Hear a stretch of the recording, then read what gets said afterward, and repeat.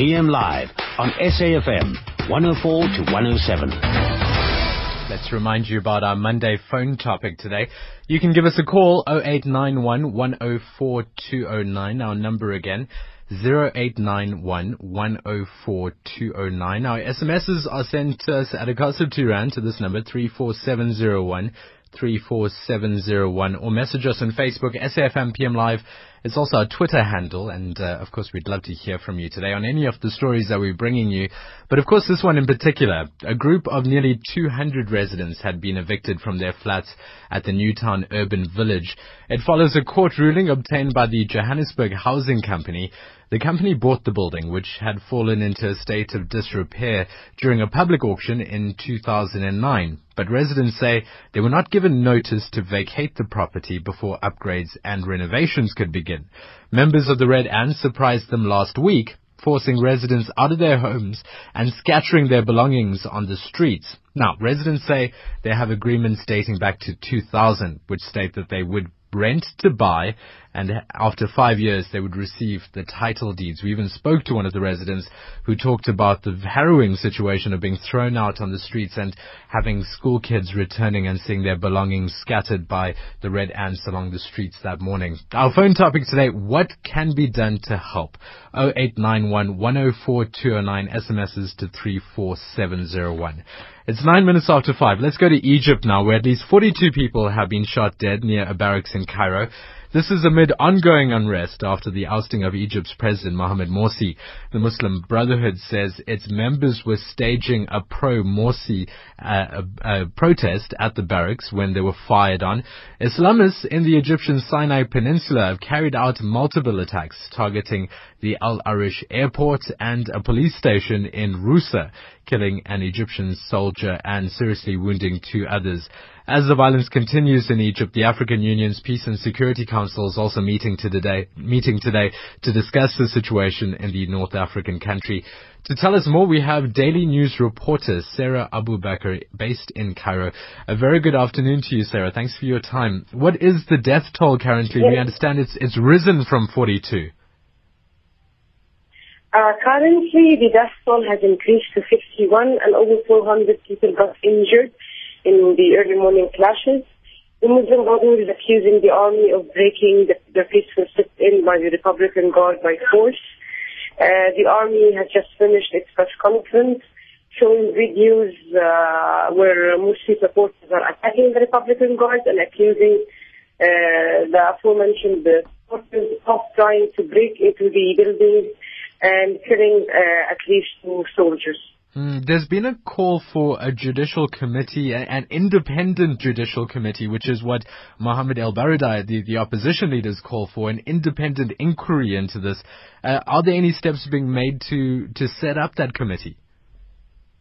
Yes, the presidency, the current interim president, Adli Mansour, issued a decree for an independent judicial committee to investigate what happened and find out exactly who is in the wrong.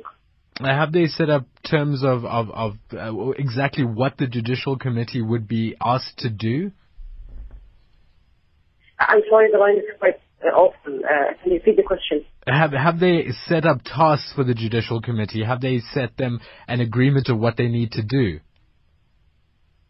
No details yet, but as far as we know, we got confirmation that the current interim president issued a decree for a committee, an independent committee, to investigate what happened early morning. What image is the army getting among the public? The Muslim Brotherhood's been denouncing the army chief, calling him a traitor and a murderer, but what is the image of the army among the people? Surprisingly enough, people on the streets that we have talked to are very angry with the Muslim Brotherhood. If anything, the support for the army has increased, which is quite surprising, following such clashes. People are saying that the Muslim Brotherhood does not want the country to stabilize, and people are vehemently demanding a cabinet and a prime minister. They want a civilian cabinet and prime minister. The thing is, we have over 50 men who died early morning, and accusations are flying between the Muslim Brotherhood and the armed forces. The reports we're getting are very confusing. Each side is accusing the other side of the use of power and violence, and we have videos showing the Muslim Brotherhood attacking the Republican Guard, and we have videos showing the Republican Guard also attacking the Muslim Brotherhood members or the Muslim supporters, because we are a mix of Muslim Brotherhood and Salafis. So it's very confusing. But at the end of the day, we have people who died, over 50 who died, including civilians and soldiers. What's the difficulty in verifying these reports? We've seen amateur video of various news agencies that purport clashes between the protesters, the police, and the military. Are there no ways of independently verifying these reports? We're trying to get first-hand testimonies from people who live in the area, and even the testimonies are quite conflicting, because the problem is, when did the clashes start? They say at 4 a.m., some say at 4:30, and who initiated the clashes? Honestly, there is no way to verify it so far. The army personnel show different videos, but they do not show how the clashes begin. Same as the Muslim Brotherhood, they showed different people, different bodies actually, which was very gruesome. But we have no way of knowing how the clashes started until this point. Maybe later on today we will find out, but right now when I'm speaking to you, we have no idea and no way to prove how the clashes started. Sarah, as a journalist on the ground, are there any more protests planned? Yes, we have the funerals of the who died belonging to the Muslim Brotherhood and Muslim supporters. That is starting now, actually. The funeral is starting now. I do hope as a journalist that no more clashes will happen. However, we are on our toes, waiting to see how it will develop. Sarah Abu Bakr from the Daily News in Cairo, updating us on the current situation in Egypt. Thanks for your time there, Sarah. It's 5:15. If you'd like to talk to us, 0891 104 209. SMSs right now, 34701. Comment on any of the stories that we're bringing you today. This is our top one, of course, as we bring you back home now. Metrobus commuters in Johannesburg facing transport woes after over 600 members of the municipal union SAMWU downed tools this morning. They're complaining about a number of issues, including an alleged violation by management of a collective agreement and the alleged changing of shifts. Now, SAMWU's Fenwell Tikova says they also want a forensic investigation into alleged corruption at Metrobus. On the line, we have Norma Balani, who is at Gandhi Square. A very good evening to you, Norma. Thanks for joining us. What is happening there at the moment? There actually are metro buses running, but it seems like the services are affected by the fact that there are not as many buses as there should be. I spoke to some commuters who were in the line to go to Rhodoport, who were saying they've been waiting for over an hour. They say within an hour, like at least 6 buses should have come through. So they are a bit worried about how they're going to go home. A bus just arrived now, and it seems that it's going to be taking more than one route to ensure that passengers do get home tonight.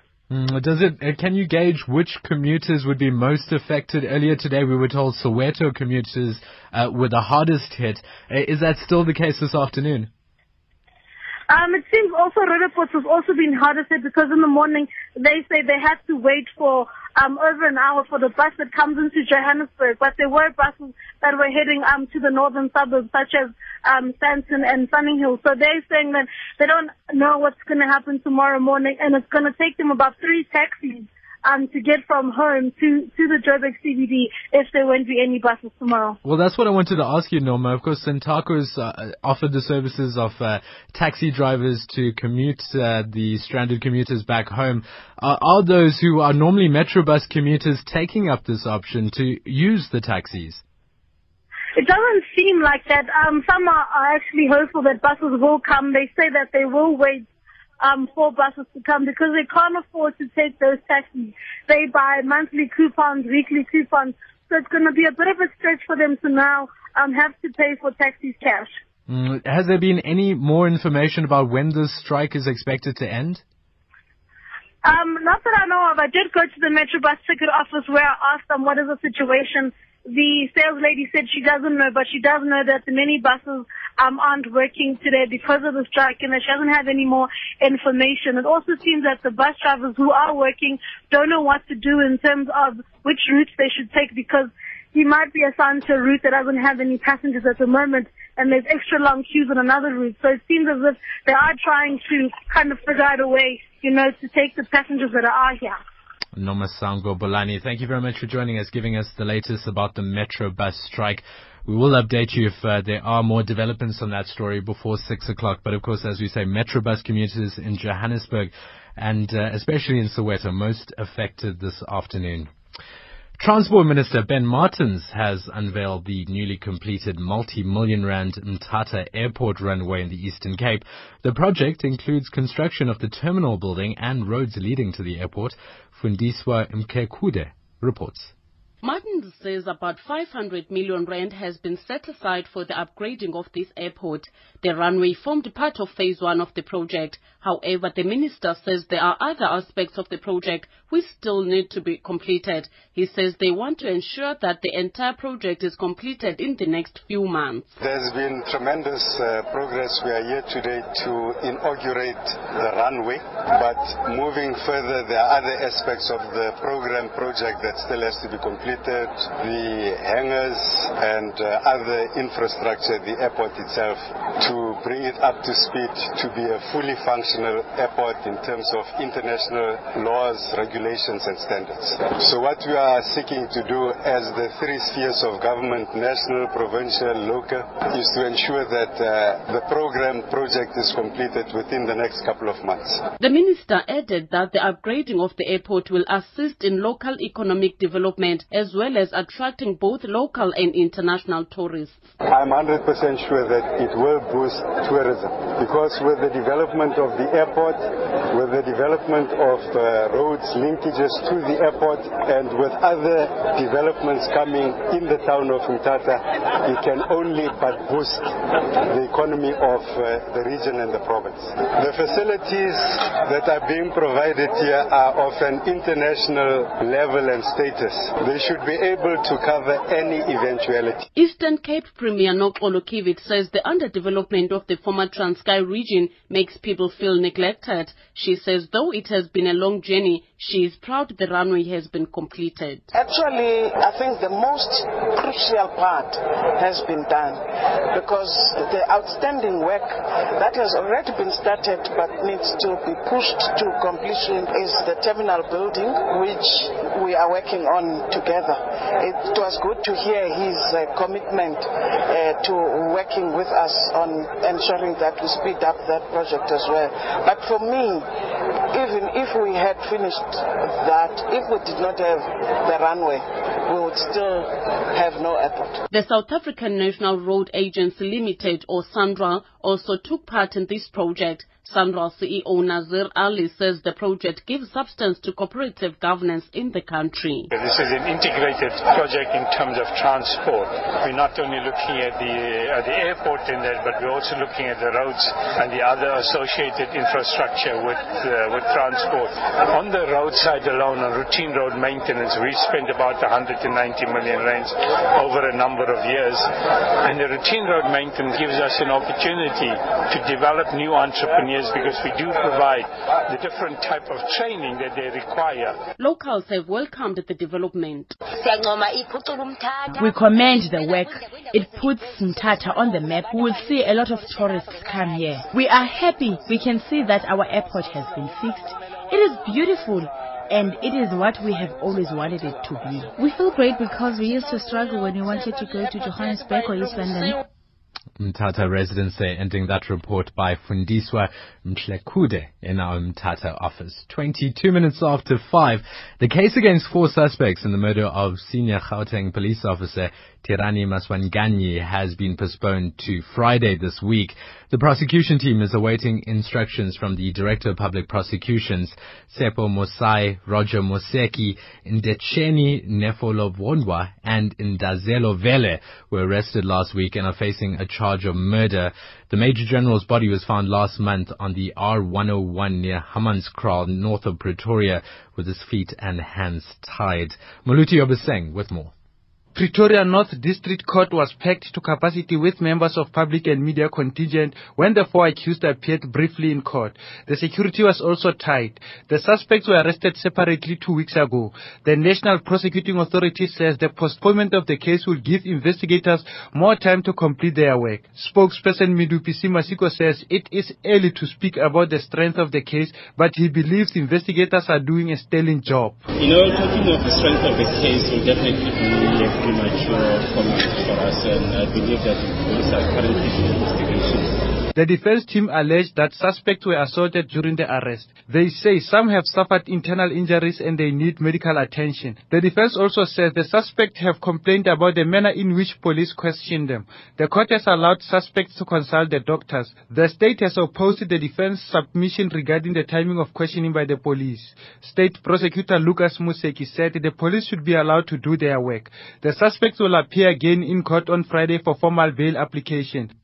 Moluti Obaseng in Pretoria with that report, approaching 24 minutes after 5. Traffic on SAFM.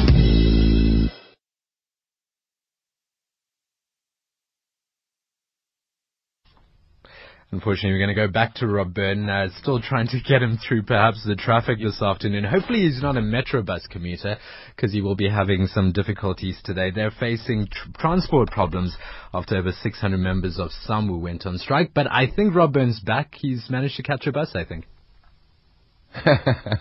Yeah, I'm on the bus. I think my SDM might be on strike or striking, thinking about it. Centurion this afternoon, Roy S. Krau at Bottrell near the mall. Traffic lights down, big delays going through there. Try and take alternative routes and stay off that one. Johannesburg, the N3 very slow now. Modderfontein down to Van Buren. Looks like some obstruction around Van Buren. The traffic on the R24 and N12 routes coming into that N3 traffic at Galuli's equally badly backed up. Traffic light timing issues. N14 at Hendrik Potgieter, 40-minute delay heading down the hill from Muldersdrift today. Lights out Bayers Nordier at CR Swart. So delays Honeydew Ram Park Ridge area around that one as well. Pretoria, the Eupheus Road coming off the N14 heading out towards the industrial side towards Roger Dyson. That's busy. And Durban, the stationary truck N2 North middle lane just after Spaghetti Junction. It's stuck there just by Westwood Mall. It means a delay through Spaghetti, but a bigger delay coming out of Durban. The N3 stuck from the CBD, from the central Durban area all the way to 4 Level and coming in very slow from the M13 Paradise Valley interchange right through to Spaghetti as well. About a 30-minute delay to get up Fields Hill through Kloof towards Hillcrest. Stationary truck causing an obstruction by Maytime Stores. And in Cape Town, the Epping area is a disaster. Lights out Viking Way at Vanguard Drive. Vanguard Drive obviously slow, but Viking Way both ways out of that Epping industrial area very heavy as well. Queuing traffic to Monte Vista on the N1. Broken down vehicle and a couple of stationary vehicles. Marine Drive at Sunset Beach. So if you're coming out of Pardon Island, Milnerton, heading through to Tableview, stuck in queuing traffic there as well. Rob Byrne, PM Live, Traffic Watch. Sport on SAFM with Stephen Kirker. Good evening. The Proteas have a bumper summer of cricket lined up this season, with India and Australia visiting the country for 3-match test series. And after it was eliminated from the schedule last year, the Boxing Day Test makes a return. Couldn't be a bigger ticket. South Africa versus India at Kingsmead in Durban in the first test of the series, which comes after 7 one-day internationals and a pair of T20s. Australia's tour is a shorter one, featuring a warm-up game against an Invitational 11, the 3 tests and 3 T20s. Apart from Kingsmead, the Indian Test matches will be played at Newlands and the Wanderers, while the Australian Test Series features games at Supersport, St George's and Newlands. Now in tennis, Andy Murray's still getting used to being Wimbledon champion, but the Scot is being reminded at every turn that he is becoming the first player from Britain to win the Wimbledon since Fred Perry in 1936. It's prompted massive celebrations across the land, but the 26-year-old himself is not getting carried away. You know, understanding, yes, that I'd won Wimbledon, I got that quite soon after the match. When I sat down on my own, I realised it kind of all hit me. I think how big yesterday was in the grand scheme of things, I think that'll take a few days. You know, it was such a big event for British sport, something I'd heard about for a long time. It's, you know, however long it'd been, over 70 years since any Brit had won Wimbledon. I think that part, everything that goes with it, that'll take a little while to sink in.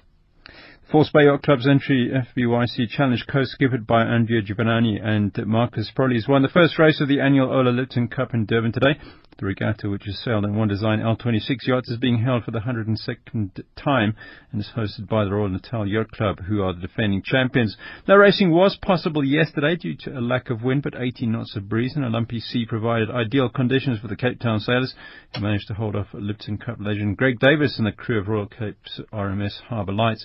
It was only in the latter stages of the three-lap race over the rectangular course that the Force Bay entry eased into the lead, having made a conservative start due to the no discard, also choosing the wrong end of the line. And Giovannini was pleased to get the win against their perennial rival. In the last couple of years, it seems to be like us and Greg the whole time, and he's got a lot more experience in these boats and in his sailing. So it feels over the years we've got closer and closer as Greg's got a little bit older and older. But it is, he's the legend of sailing. So these conditions suited him as well, and I think boat for boat we were sort of exactly the same. Sometimes we were a little bit quicker, sometimes he was a bit quicker, and it felt really good, and he finished second quite close, so I think he'll be happy with that. Richard Stoney was left disappointed at the French Open yesterday, but the South African having to settle for second place behind Graham McDowell, who played a masterful final round to claim his third victory of the year. Now, Stoney had shared the overnight lead with the Northern Irishman and started brightly enough with 3 birdies, but he slipped back to level par in the end to finish 4 strokes back. Nonetheless, the performance has helped Stoney soar into the top 50 in the world again. He's up 22 to 34th, just 1 place behind Brandon Grace. Louis Oosthuizen holds on to his place in the top 10, but Ernie Els up 2 to 13th. Is now SA's number 2, overtaking Charles Schwartzel, who's 1 down to 15th. In soccer, Namibia have booked a quarter-final clash with Bafana Bafana at the COSAFA Cup today, thanks to a 4-2 victory over the Seychelles. That result means they've secured top spots in Group A. The quarter-final will be played on Saturday. In hockey news, international players Jonty Robinson and Austin Smith are recovering in hospital after contracting dengue fever during the World League semi-final tournament in Malaysia last week. The SA Hockey Association has announced today. It's a rest day at the Tour de France tomorrow. Chris Froome will try and open up a bigger lead over his rivals for the overall leaders yellow jersey. It's the individual time trial, with Froome knowing what to beat when he lines up, and also favoured in the time trial, so look for Froome to extend his lead tomorrow. That's where we leave your sport on PM Live for today. PM Live on SAFM 104 to 107. Your 5:30 news headlines with Gregory House. In your headlines, economists have warned that Eskom's delay to meet its December deadline to deliver power to the Medupi grid by the end of the year will cost the country billions of rands.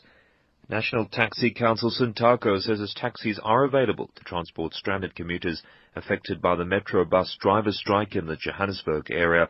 And the media is under siege in Egypt as the death toll from today's confrontation between Muslim Brotherhood supporters and the Egyptian military rises to over 50.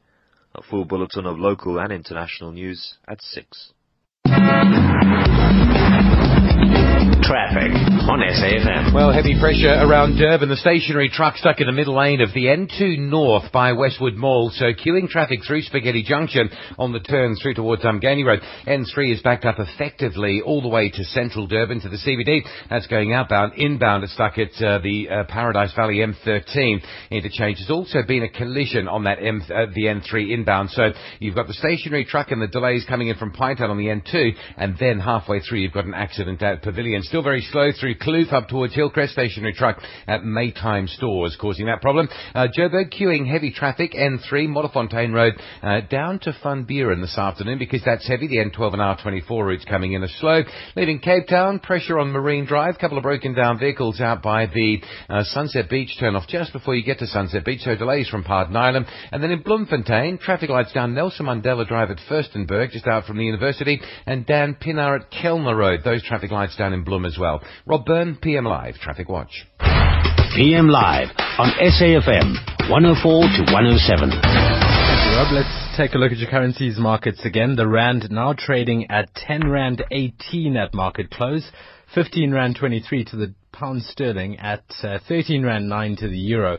The local unit's at R9.29 to the Australian dollar. The greenback's trading at 101 Japanese yen. The euro's at $1.28, while the Australian dollar's at 0.91 American cents. In Nigeria, 1 American dollar is trading at 161 naira 45. In Kenya at 86 shillings 75, and in Botswana at 8 pula 71. In Egypt, the greenback will cost you 7.01 Egyptian pounds. Onto the bourses then. European equities climbing back above its long-term moving average today, following a late bounce on Wall Street on Friday after strong U.S. jobs data. In London, the FTSE 100 ended stronger, 97 points, 1.5%, 6,472. In Paris, the CAC 40 rose 78 points, 2%, 3,830. And the DAX in Frankfurt gathering 184 points, 2.36%, 7,992. Stocks in the JSE were trading in positive terrain at closing bell. The overall index gaining 625 points, 1.6%, 39,795. Financials rose 395 points, 1.34%, 29,798. Industrials 25 were higher, 747 points, 1.63%, at 46,701. The gold board was up 15 points, 1.34%, 1,184. And top 10 resources index increasing 981 points, 2.37%, 42,479. On the capital market now, the yield on the R157 government bond ending at 6.16%, and the yield on the longer dated R186 government bond trading at 8.11%. Looking at commodities now, platinum trading at $1,353.49, gold's at $1,236.06 an ounce. Finally, Brent crude oil trading at $107.78 a barrel. But for more now, F&B Securities' John van Wyk back on the line. John, very good evening. Thanks for your time again. What's happened in the last hour since we spoke to you? Yes, the market, as you mentioned, ended positively for the day. We pushed up a little bit higher, ended up 1.6% for the day, on the back of Friday's 2% sell-off. Some of the leading stocks, the likes of Anglo's up 3.3%, Aspen also up 3%, and BTI and SAB also up 2.8%. So basically driven by the resource stocks, along with the industrials today. And then the turnover for the day is about 11.7 billion, which is not too bad. And a weaker dollar today also helping us out. Yeah, the rand has recuperated since we last spoke. It's trading at unchanged levels. What was weaker this morning, it was about 10.40 when I woke up, or when I came to the office this morning. At the moment, it's trading at 10.20 against the dollar, 13.12 against the euro, and then also 15.24 against the pound. I guess we can imagine weighing on the rand earlier this morning, talks of 2 possible wildcat strikes at Anglo-American. Yeah, we've seen that, the unfortunate story of the strikes still continuing in the resource sector, which doesn't bode well at all for those, companies. Well, the sector as a whole has been hampered with bad news of late. But yeah, resources in general hasn't been the flavor of the month at all. So it's we've seen those stocks picking up the last 2 or 3 days. And gold's been sold off significantly, the last 2 or 3 months, from that high of 1,900, where it's trading at just over 1,350 or 1,230, I should say, where we are trading today. Let's just quickly look at the US today. Yeah, the US opened positively. It's up about 0.6%. Basically, from the States, the earnings season's kicking off later today. Alcoa, one of the platinum producers, is kicking off the earnings. Basically, we're waiting for some, see for how the economy's recovered over the last 2 or 3 months since the last report. So it's going to be an interesting week in terms of reporting, and we might see a bit of volatility with companies either missing or, going what analysts expect in terms of earnings. And then also we're waiting for the Fed's minutes of meeting on Wednesday, which is quite something that I'm looking forward to in terms of what Bernanke spoke about last week in terms of if they're going to maybe close the tap on QE, and I think everybody's just watching that space. Also watching People's Bank of China. Are they also going to close the tap on their easing programs? And then, of course, the unrest in Egypt. How is that going to affect the Brent crude oil price? We'll get more from F&B Securities' Jean van Wyk when we speak to him again. Of course, 4:30 and 5:30 every day. Market update if you want more business news. Of course, 6 to 6:30. Hilton Tarrant coming up. Hilton, what's coming up? Hi, Dashan. Well, we get into that announcement by Eskom that Medupi will be delayed for at least 6 months. The utility today announcing that we could see first power sometime from July 2014 onwards. Chris Yelland of EE Publishers, not quite the bearer of bad news, but does bring some interesting perspective to this. He suggests that it will take at least or around about 6 months from that point before electricity supply is stable. We'll also get into the spiraling costs of the Medupi power station. Well over 100 billion expected to have been spent on Medupi by the time it is in commercial service. Walter Eilert of Eilert & Co-Fund Managers in our Market Commentator Weekly slot this evening. All around the idea of it easy to being able to think long term when you're managing some of your own money alongside your clients' money. Some thoughts from Walter Eilert on the current state of the market. Also, David Shapiro of Sasfin will be with us to make sense of another volatile day on the markets. All of this and more to come at 6.